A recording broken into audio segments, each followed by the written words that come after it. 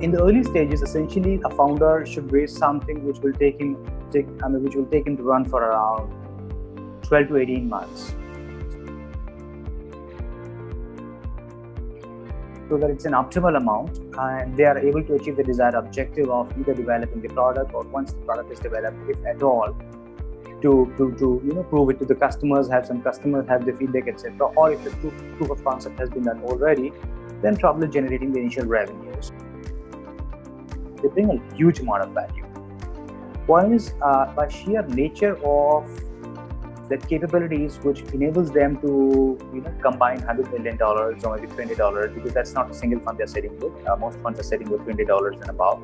If they're sitting with $500 million of capital, they would be coming with certain kind of legacy. They would be having certain kind of relationships and capabilities. Obviously, the most important is the founder or the founding team. These days, it's desirable and it's helpful to have more than one founder, because your decision-making and execution process becomes much more faster and much more democratic, and the mortality of the venture or the business goes down if there is more than one founder. You have to find your niches. In India, generally, I say the supply and demand is there everywhere. You have to solve one problem. There's always a logistics problem, like Zomato solved, like Uber solved. So that's what I think about India. India is extremely developed when it comes to the existence of things. You can't sell a Northern India product in the South India or in the West India or even on the hillside.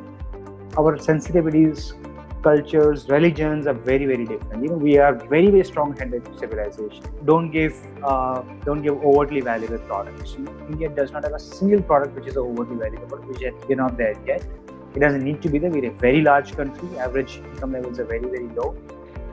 Functional product, economical product, it should solve my problem immediately. I need my problem to be solved immediately. I can't wait. I don't have patience.